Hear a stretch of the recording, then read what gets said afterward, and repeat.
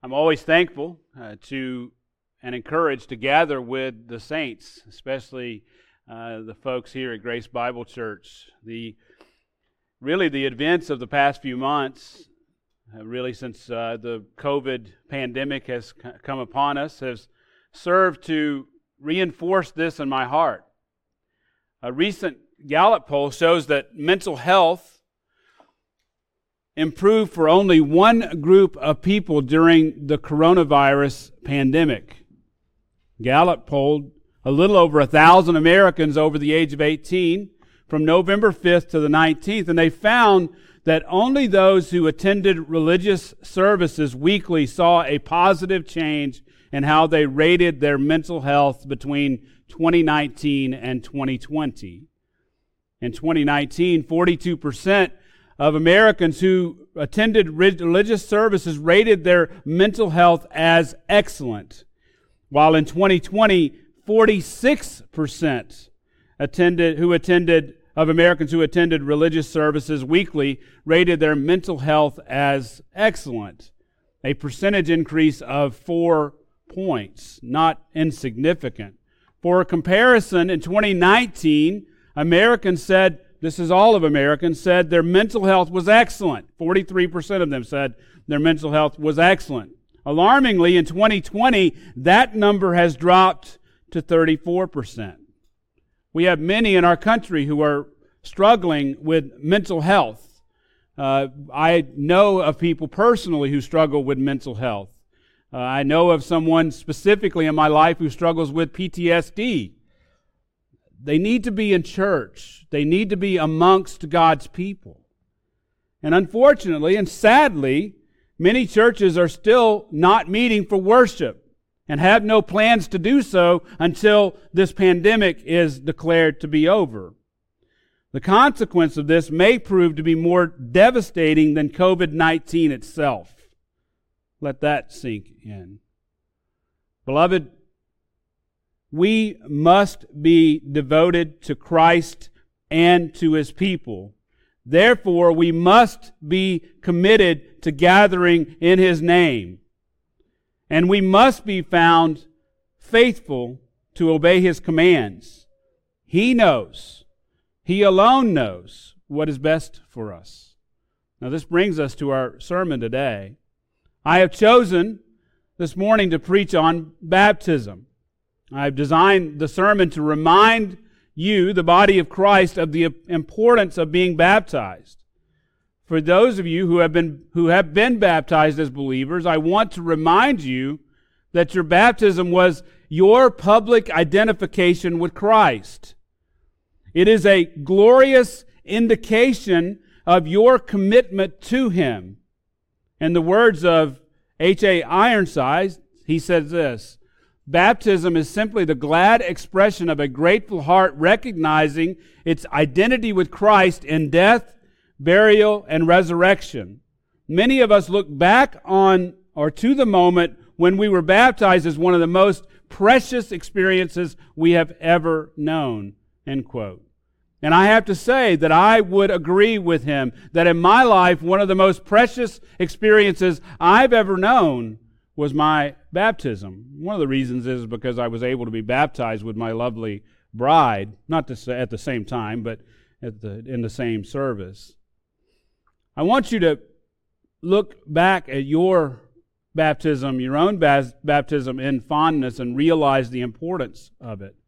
For those of you who are not Christian, or who are Christians and have not been baptized, I want you to see how crucial it is to identify with Christ in the waters of baptism. Believe me, I'm not picking on anyone. I want you to recognize your need to experience this precious time.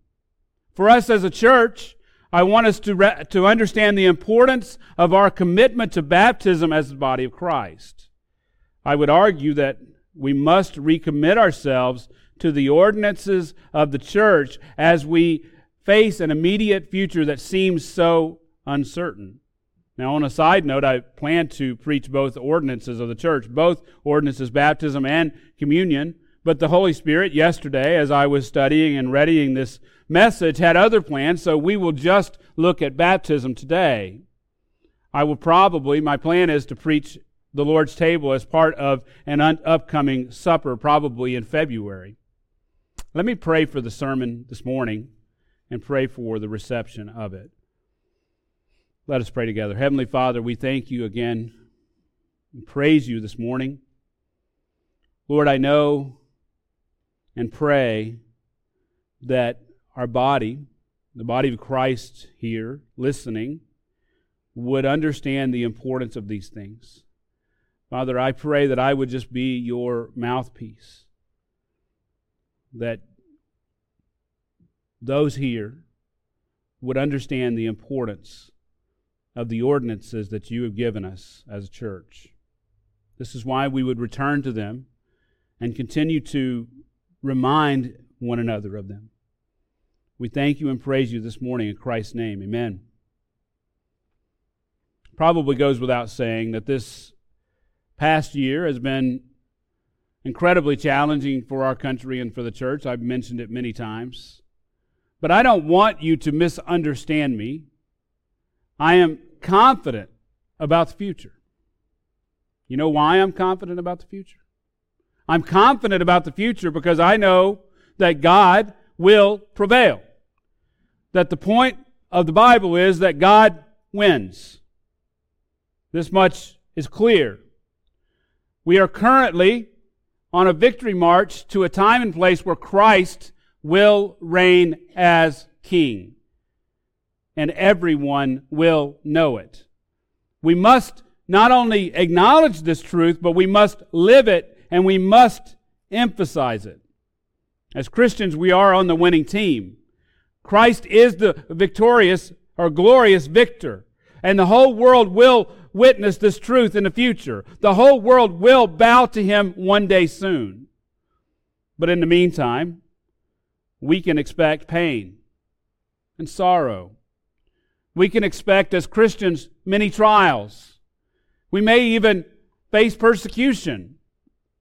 Beloved, as we face the future, it is my job to study Scripture and to pray for the church and for each of you, and to encourage you to do the same. And it is my responsibility to warn you and to help you walk in wisdom.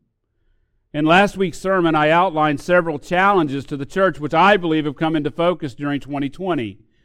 We will continue to face these challenges in the coming years and beyond because the true church, as I mentioned last week, is distinctive from the culture. You might say we are peculiar. In the church, we are ruled by the law of Christ, which is the law of love.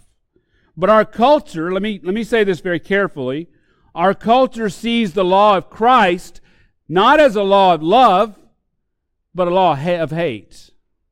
Do you know why this is true? Do you know why the world sees the law of Christ as hateful? It's true because the world has values which are hostile to Christ.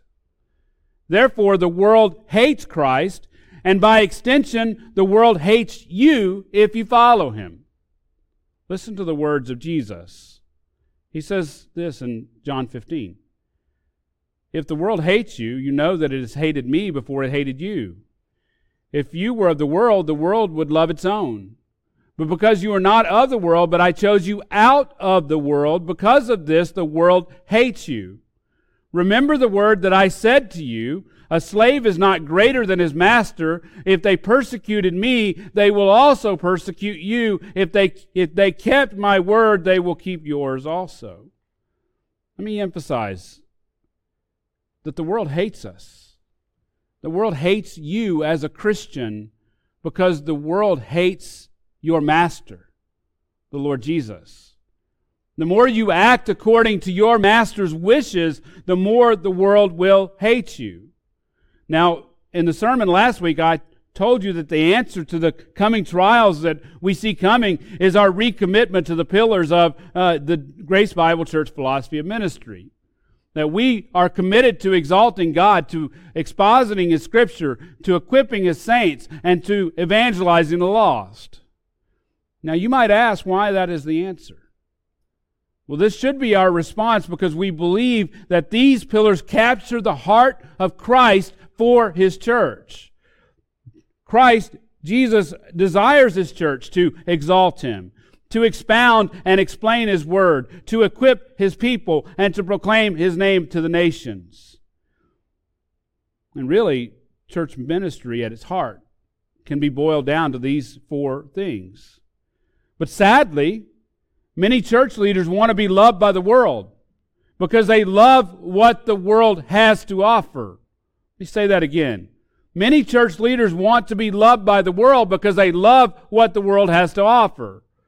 They are surrendering, they're bowing to the world's demands. The problem is, mark my words, they will never bow far enough to what the world desires. The world will always want more. Sadly, some of these leaders are names which we have admired. Let me give you one clear example. Last Sunday, I mentioned racism as a challenge for the church. Some of you may have even said, "I don't see it, Pastor." Well, let me tell you this. You may recall that I said that many are beginning to define racism as the disparity between white people and their darker-skinned brothers and sisters.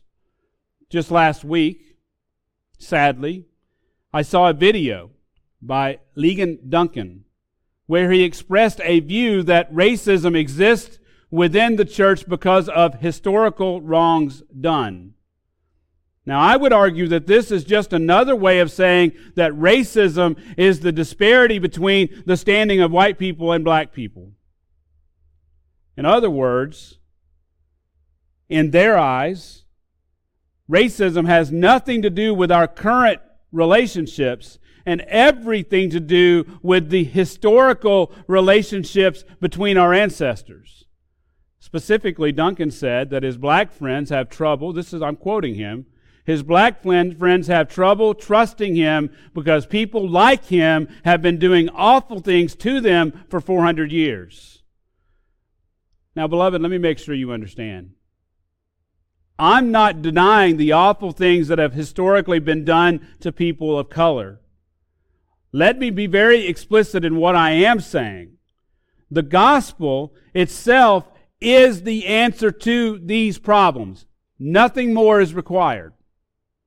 The answer is the gospel of Jesus Christ, which achieves reconciliation with God and with our fellow man. Let me also be very clear.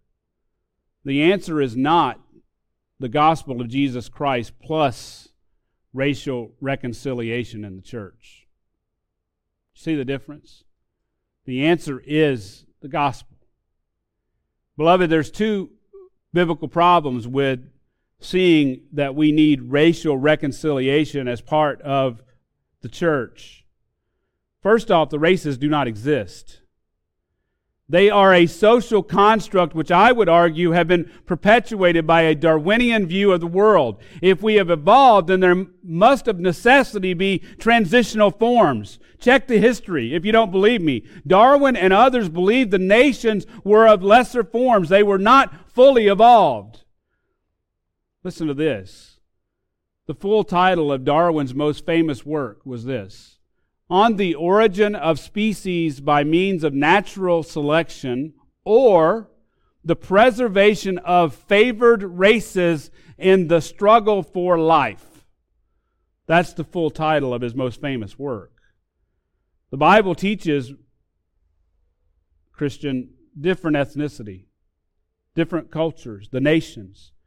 But it also teaches that all mankind is made in the image of God. We are fundamentally the same, and no matter how we look.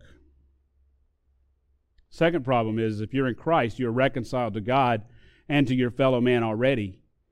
If you have believed the gospel, you are already reconciled. We still have to deal with our cultural differences, but the Lord knows that. You may recall in our study of Ephesians, in Ephesians 2 and 3, it describes how our position in the heavenly places in Christ dictates our position in the church. In other words, our identity is now fully in Christ. We are no longer known according to the flesh. This was Paul's point in 2 Corinthians 5, 16 and 17. He says, therefore, from now on, we recognize no one according to the flesh. No one is recognized according to the flesh. Verse 17, therefore, if anyone is in Christ, he is a new creature. The old things have passed away. Behold, new things have come. In other words, brothers and sisters, if you are in Christ, you are no longer identified by the old ways. I should point out that this is the same passage where Paul goes on to say that we're reconciled to God through Christ. I should also say that I'm hopeful that Ligon Duncan and others who are falling for this, that they will see that they'll never be able to appease those who oppose, and that they're adding to the gospel. Now, I need to make a connection to our sermon today. I told you last week that during my vacation, I thought a lot about the distinctiveness of the church in our culture. As Christians, we are called to be distinct. We are called to live peculiar lives. This starts by obeying Christ and His Word, no matter the personal cost. In Matthew 28:19, Jesus commanded the church to make disciples and to baptize them in the name of the Father, the Son, and the Holy Spirit.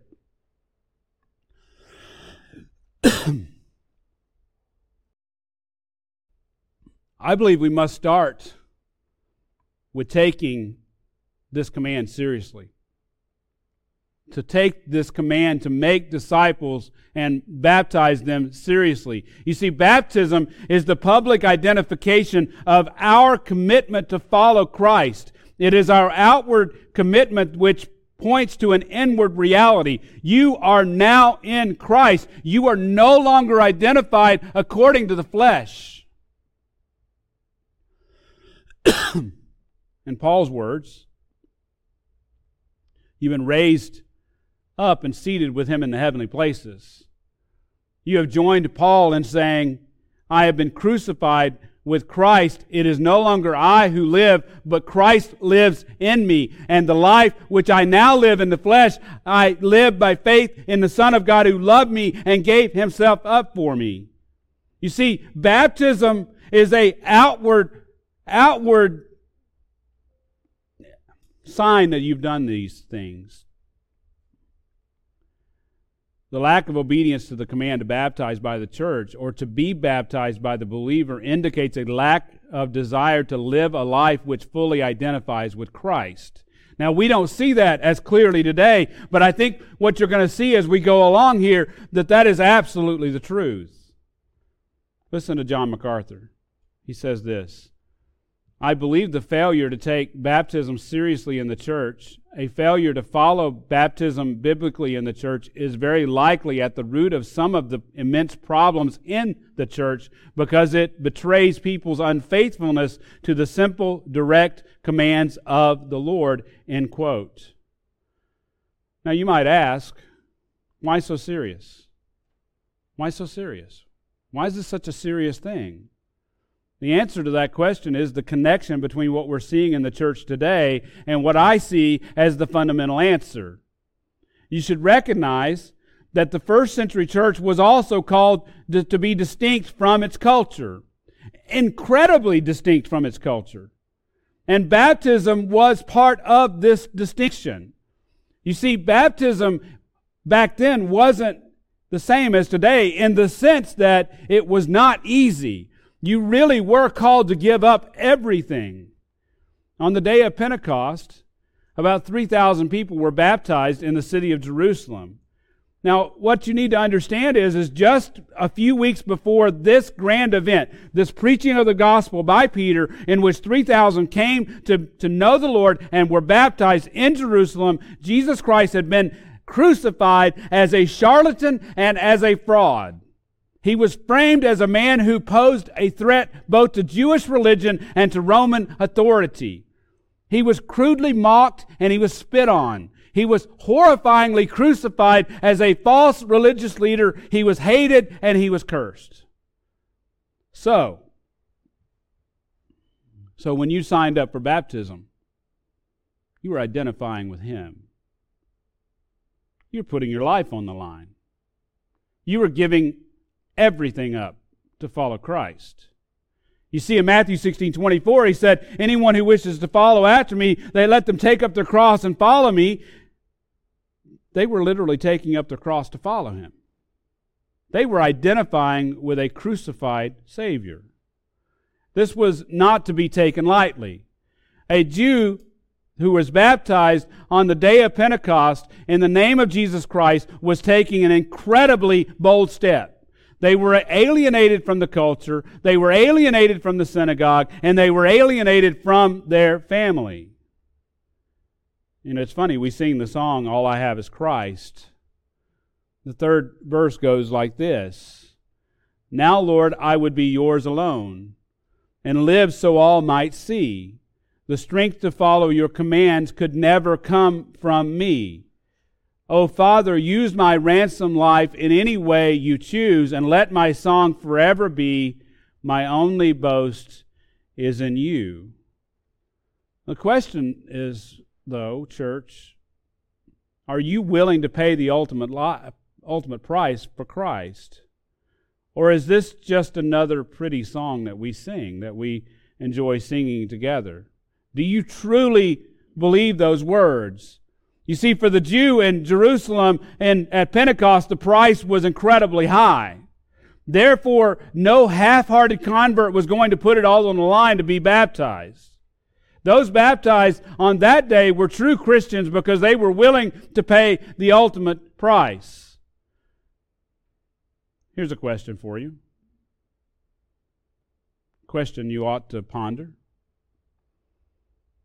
Would you be willing to be baptized if it meant the loss of everything? At Pentecost, 3,000 received the word and believed in Christ. 3,000 were baptized. 3,000 continued to devote themselves to the apostles' teaching and to fellowship and to the breaking of bread and to prayer. 3,000 continued. The cost of salvation was high, and this was exemplified by the seriousness of baptism, which caused them to be alienated from their entire culture, perhaps at the loss of their life. And this is what I want you to understand. Baptism marked them as distinct from the culture. Therefore, baptism was inseparable from salvation itself. Now, I didn't say that baptism saves you.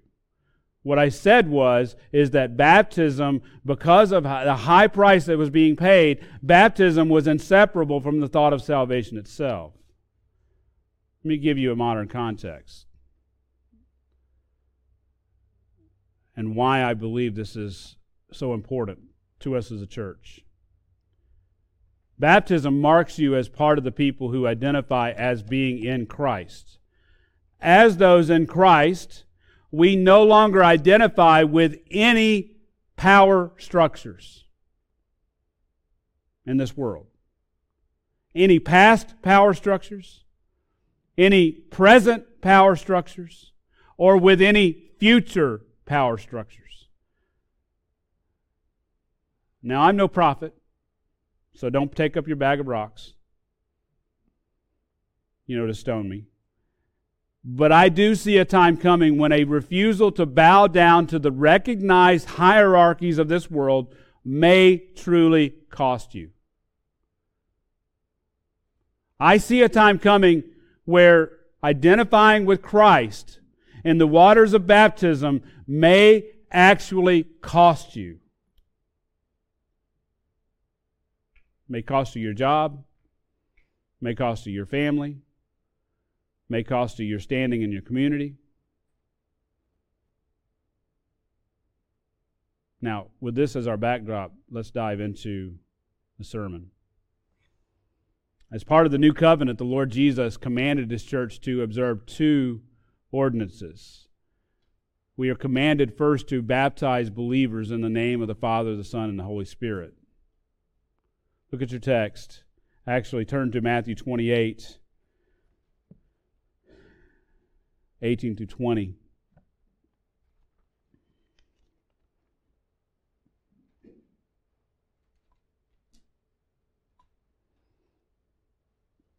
As you're doing so, I just want to remind you, we normally take the time to study through a book, but there are times when it's important for us to take a step back and look at some of these things that are so important to the church, and this is one of those times where we're taking a few Sundays to look through some issues that are of crucial importance to the church. Look at your text in Matthew 28:18-20. This is after his resurrection, before his ascension. He says, when Jesus came up and spoke to them, saying, "All authority has been given to me in heaven and on earth. Go therefore and make disciples of all the nations, baptizing them in the name of the Father and the Son and the Holy Spirit, teaching them to observe all that I commanded you. And lo, I am with you always, even to the end of the age." Now today, we're going to focus specifically on the phrase, baptizing them in the name of the Father and the Son and the Holy Spirit. And we're going to do so by answering a series of 3 questions. Now your bulletin gives 4, but again, I had to drop some stuff on the editing room floor, so I dropped one of the questions, and we're just going to answer 3 of them today. Let's look at the first question about baptism. What is it? What is it? First, let's look at the substance of the command. In Matthew 28:19, Jesus said, "Go and make disciples and baptize them in the name of the Trinity." We know this command, and this command has been known as the Great Commission of His church. As such, He gave the church her mission. Now, a few weeks later, on the day of Pentecost, Peter, under the inspiration of the Holy Spirit, commanded his listeners. Listen, in Acts 2:38, he says, "Repent, and each of you be baptized in the name of Jesus Christ for the forgiveness of your sins." Now, this is the command given. This particular command in Acts 2 is the command given to each individual to be baptized. So the command in Matthew 28 is to the church to go make disciples and to baptize them. The command in Acts 2 is the personal command to each individual to be baptized in the name of Jesus Christ. Now, as I mentioned earlier, 3,000 souls came to believe that day, and they were all baptized. And this set the example for the church and for believers. The church is called to baptize all those who profess faith in Christ as their Lord and Savior. And everyone who does so is commanded to be baptized. Now, this is the substance of the command. Jesus commanded the church to baptize, and He commanded each believer to be baptized. And at Pentecost, He provided this model and example to the church. Therefore, we are to follow this pattern today, albeit we are somewhat slower to do so since the cost of baptism isn't as high, right? I mean, so if someone said, "I believe in Christ and I want to be baptized on that day," you knew that they were being true because of the cost that was there. Today, we don't have that high cost, or at least it doesn't seem so. But I would argue, though, that many times our slowness is just an excuse for disobedience. Jesus called us to make disciples and to baptize them just like they did on the day of Pentecost. We must take this command seriously. Now, at this point, I want us then to understand what is meant by baptism. The question is, when we talk about baptism, what are we talking about? Well, the simple definition from a physical viewpoint is this: baptism is a ceremony by which a person is immersed or completely submerged in water. The two verbs in the New Testament which affirm this simple definition, there are two verbs in the New Testament which affirm this simple definition. Now, I want to be clear. We're only talking about the actual act or ceremony itself. We will get to the meaning in a moment. Now, the New Testament uses two verbs, as I said. One is bapto, and the other is baptizo. Bapto is only used 3 times in the New Testament. It always means to dip into, or to dip into dye. In Luke 16:24, It is used of Abraham dipping his finger into water to relieve the rich man. In John 13:26, it is used of Jesus dipping the morsel to give it to Judas. Now, in all three cases, it means to submerge or immerse, to dip into. Now, there is a second and stronger word, baptizo, which is where we get our word translated baptism or baptize. Baptizo is the verb, is used many times in the New Testament, 76 to be exact. Now, this word always means to plunge or to dip completely. It has the idea of total and complete submersion. Now, I think that this will make complete sense in a moment. The terminology, again, always means to immerse or submerge in water. Now, it is interesting, I find it interesting anyway, that this word is transliterated into English. In other words, we took the Greek word and we made it an English word. We basically pronounce both the same in both the same in both languages, but the meaning is still supplied by the Greek, its original language. Just on Friday night, I pointed out to my family a description on a chip bag in Israel. On the bag, it was the word barbecue written in Hebrew. It was literally the word barbecue in Hebrew script. Now, I thought that was the funniest thing in the world, to see the word barbecue written in Hebrew script. You got to get the idea. I mean, we're talking about script that most of us can't read, and you have the word barbecue. Now, I know it was nerd humor, and my family, my wife, thought I was funnier than the word. In the case of barbecue, going to the Hebrew, English supplies the meaning. You get the point. English supplies the meaning to the word. Barbecue means barbecue both in English and in Hebrew. In the case of baptize, the writers of the New Testament would have understood the meaning to be complete submersion. They would not have recognized any other mode of baptism. In other words, you can go through the New Testament, and anywhere you find the word baptize or baptism, you can translate it as immerse or submerge.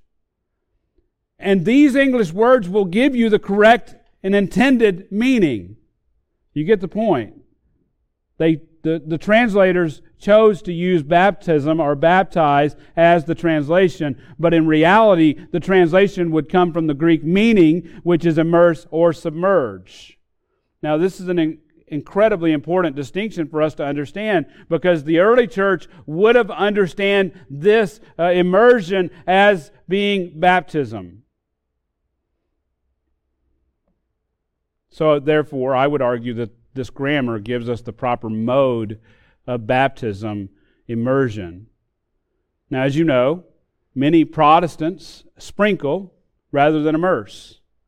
But it is interesting to note that John Calvin says, and it's important that John Calvin said this because he was Presbyterian, or the Presbyterians would look to him. He said this: the word baptize means to immerse. It is certain that immersion was the practice of the early church. In his Institutes of Christian Religion, he states, these things, washing away of sins, sharing in Christ's death, and being united to Christ. That's what I said. Baptism shows that we are united to Christ, that we are in Christ. He says this: I say He performs for our soul within as truly as surely we see our body outwardly cleansed, submerged, and surrounded by water. What he is saying there is that the picture of baptism being submersion most closely identifies with what happens in salvation. And that's the point. Now, I believe that those who sprinkle, Protestants, many of them are brothers and sisters in Christ, and that many are sincere. But I believe that they are incorrect regarding the mode of baptism. And I would argue that the method does matter because of the picture that baptism presents to us.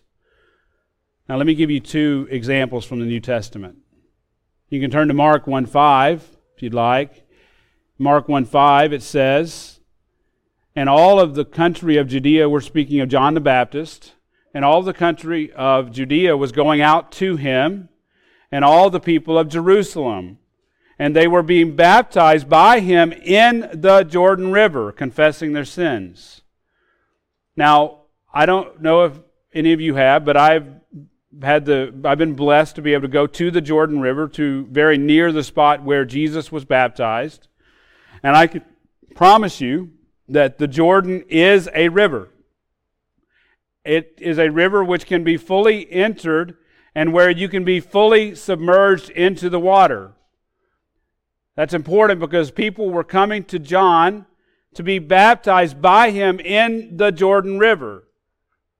You see, they went out of their way, they went out into the wilderness to be baptized by John in the river. No sprinkling. No sprinkling. If you look down in verse 9, you see it says, "In those days," this is Mark 1:9, "in those days Jesus came from Nazareth of Galilee and was baptized by John in the Jordan. Immediately coming out of the water, he saw the heavens opening and the Spirit like a dove descending upon him. And a voice came out of the heaven saying, 'You are my beloved Son, and in you I am well pleased.'" So the point is that we see here that Jesus went into the river, into the Jordan, and it says he immediately coming up out of the water. So we see a submersion, fully immersed. That's how our Lord, that is the mode of baptism by our Lord, or of our Lord. Let me give you another example. In John 3:23, it says, "John was also was baptizing in Aenon near Salim, and because there was much water there, and people were coming and being baptized." So John describes this area as having much water. Why would he say that?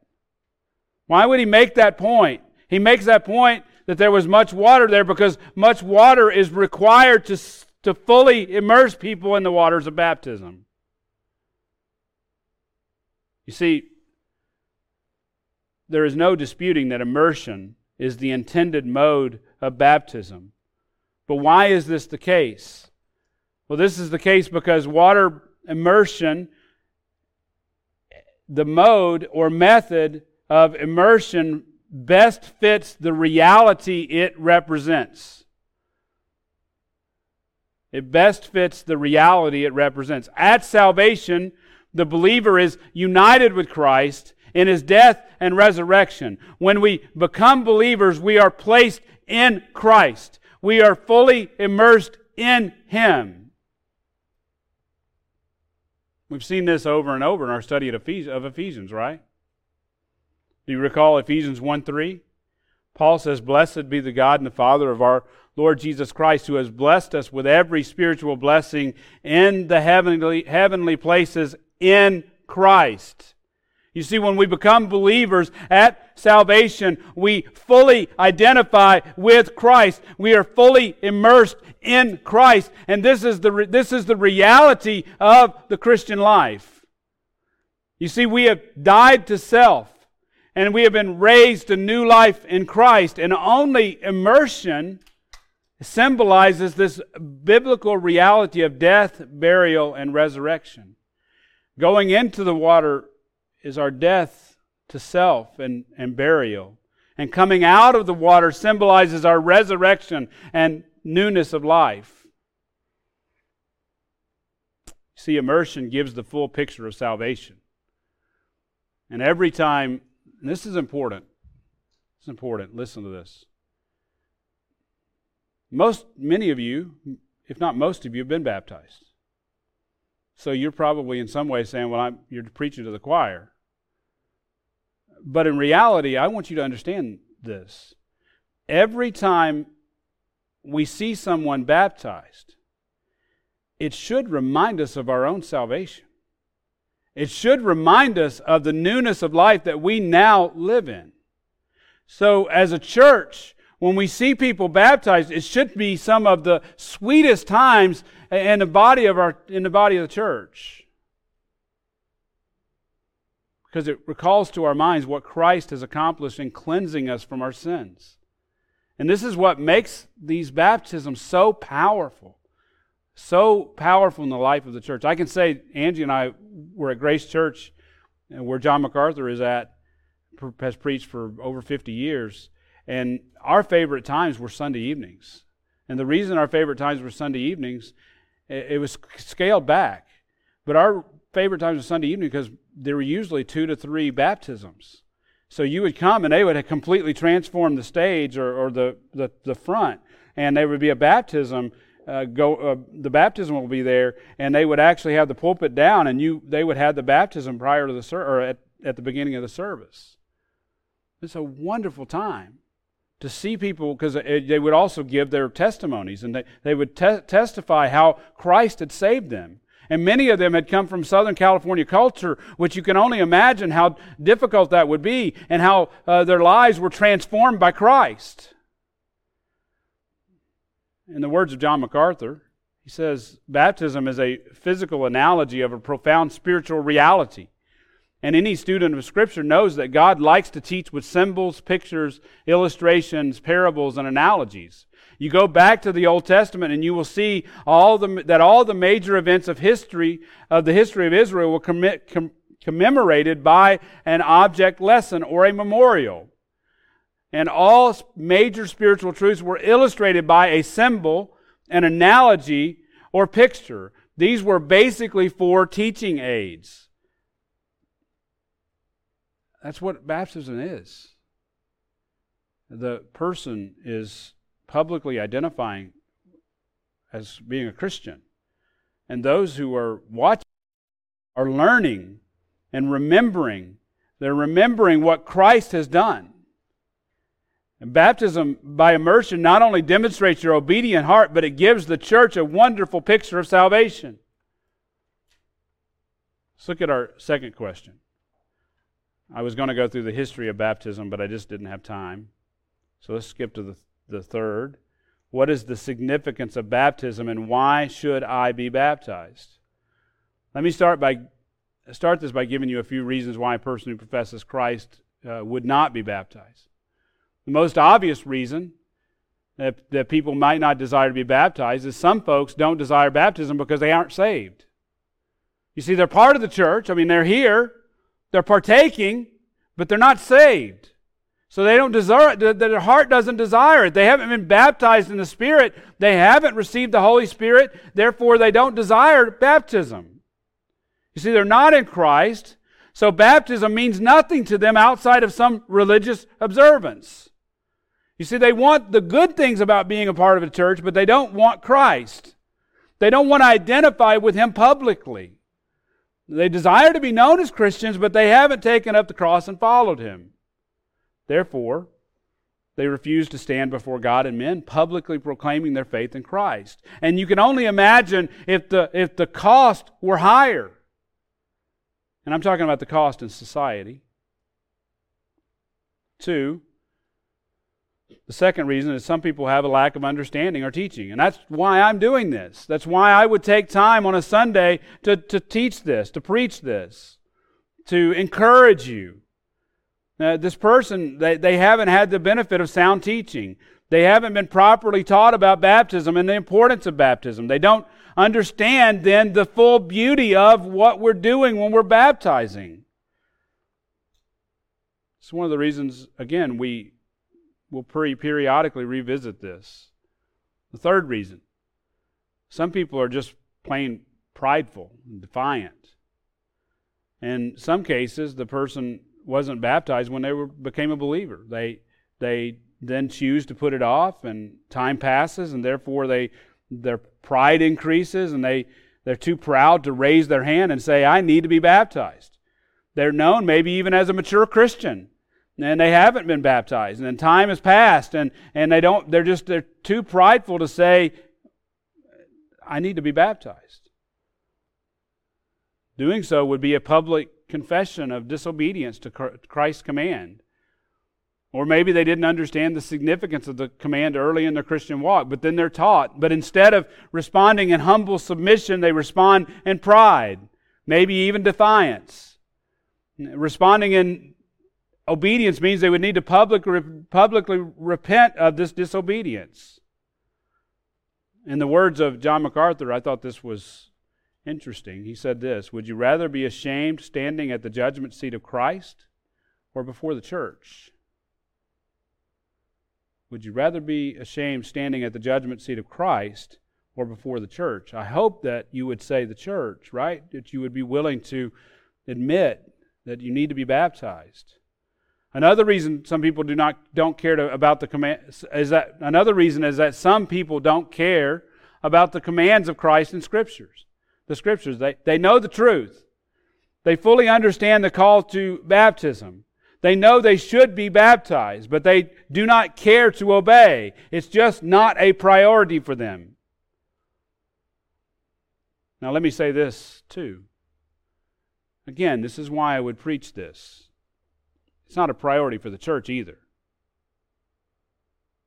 We are called as a church to be a distinct community. Our distinctiveness comes from our desire to be obedient to the commands of Christ as a church and as individuals. And baptism is a clear command of the Lord. Baptism is clearly a priority for our Lord. If it's not a priority for you, let me say it's clearly a priority for the Lord. It is such a priority that baptism is one of only 2 ordinances of the church, along with the Lord's table. Therefore, He expects us to make baptism our priority.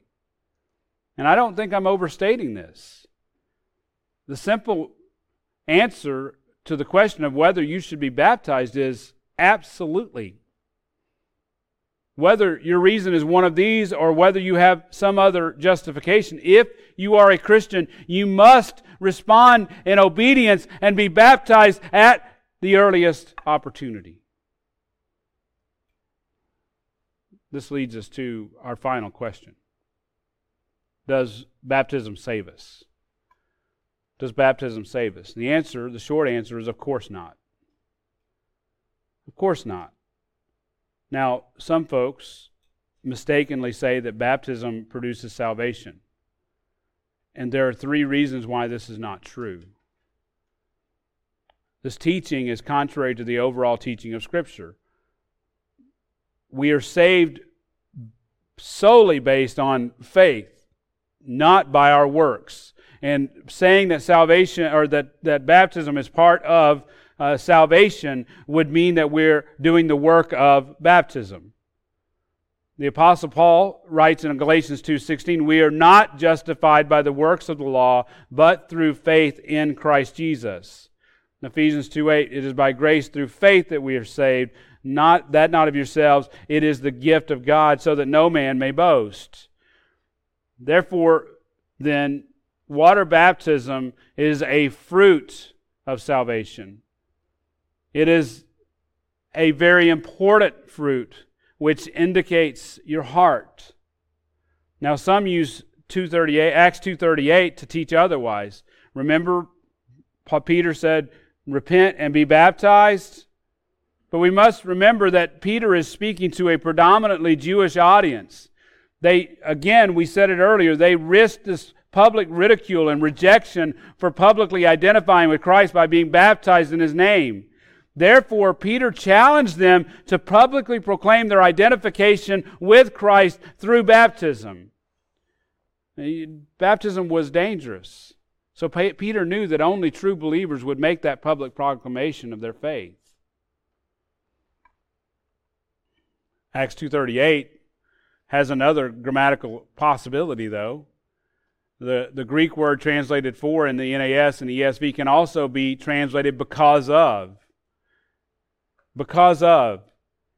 The Matthew 12:41 uses the same word, and it says Jesus tells his listener that the Ninevites repented because of Jonah's preaching. Therefore, Peter was telling his listeners in Acts 2:38 to be baptized because of the forgiveness of their sins. And this translation would be in accord with the teaching of the rest of Scripture. Beloved, if you have believed in the Lord Jesus, you are called to be baptized, indicating because of the forgiveness of your sins. Now let me give you one other reason why we can say that baptism is not part of salvation. Scripture gives an example of salvation without baptism, right? Luke 23:42. Jesus promised salvation for the thief on the cross. He was a man who obviously was not able to be baptized before he died. He was not baptized, so baptism can't be a part of salvation. Clearly that's not Jesus' intention.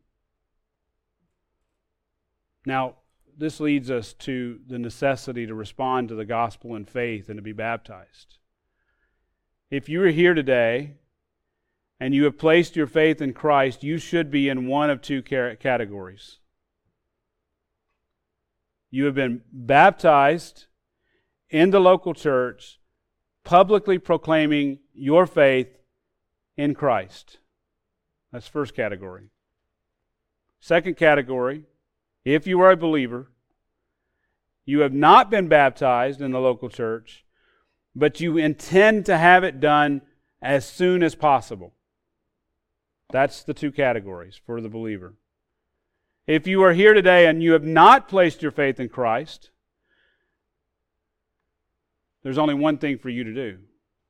As Peter said, repent and be baptized in the name of the Father and the Son and the Holy Spirit. If you're here today and you have not placed your faith in Christ, I beg you to look upon Him who went to the cross to die for your sins. The Lord Jesus, He bore the wrath of the Father so that you would not have to. And let me tell you something. For those of you who are living according to the world, who want to stay a part of the world, let me tell you something. The truth is, outside of Christ, you face the eternal wrath of God. He will judge you for your works. And if you are honest with yourself, you know that you do not stand a chance. I beg you, if you don't know the Lord Jesus, turn to Him. Turn to Him in saving faith. Church, I pray that you understand the significance of baptism. I hope that you will see that we are charged to make disciples and to baptize them. I pray that you will see the importance of being baptized as believers and the beauty of it. As we close, turn to Acts 8.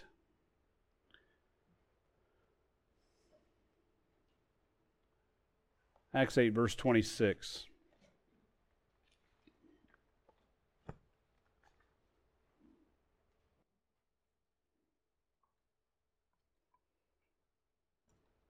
We pick up here with, this is an angel of the Lord spoke to Philip saying, get up and go south to the road that descends from Jerusalem to Gaza. This is a desert road. So we see Philip gets up and he goes and he sees a Ethiopian eunuch, and he was returning and sitting in his chariot, verse 28. He was reading the prophet Isaiah, and the Spirit told Philip to go up to the chariot, and Philip went up and heard him reading the Isaiah the prophet, asked him did he understand what he's reading, and he said, how could I unless someone guides me? And he invited Philip to come up and sit, and we see the passage of Scripture that he was reading. And in verse 34, the eunuch said, please tell me, of whom does the prophet say this, of himself or of someone else? Verse 35, let me pick up there. Then Philip opened his mouth, and beginning from this Scripture, he preached Jesus to him. And as they went along the road, they came to some water. And the eunuch said, "Look, water. What prevents me from being baptized?"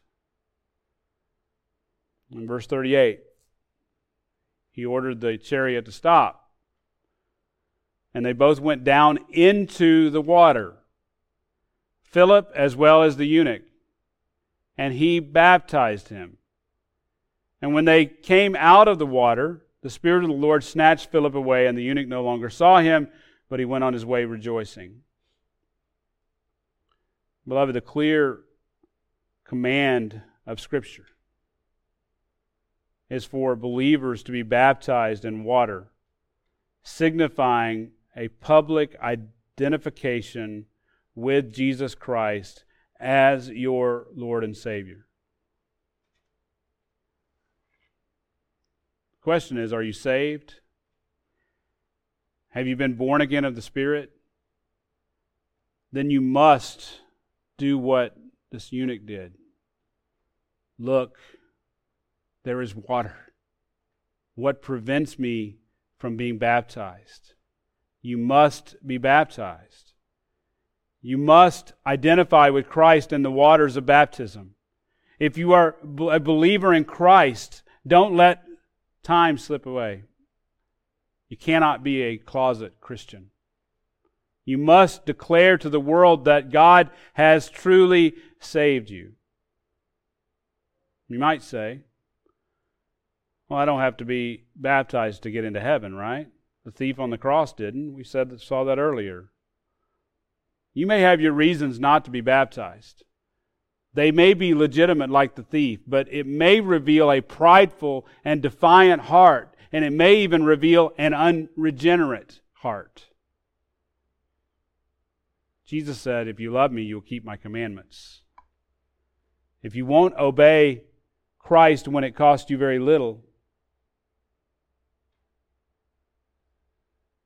then do you think you're truly His? Can't be for certain, right? If you don't confess Him publicly, then you may hear these dreaded words. Depart from me, I never knew you. Let me end with this quote from John MacArthur again. He says this, baptism does not make you holy. Baptism does not save you. Baptism does not secure you. Baptism does not provide some ongoing power. All baptism does is demonstrate your obedience and give you the joy of obedience and the blessing of obedience. End quote. And let me add, as a church, it gives us the blessing of seeing people come to Christ, of seeing the lost being found, saved. That's why we should be committed to making disciples and baptizing them in the name of the Father, the Son, and the Holy Spirit. Let us pray. Heavenly Father, we thank you, praise you.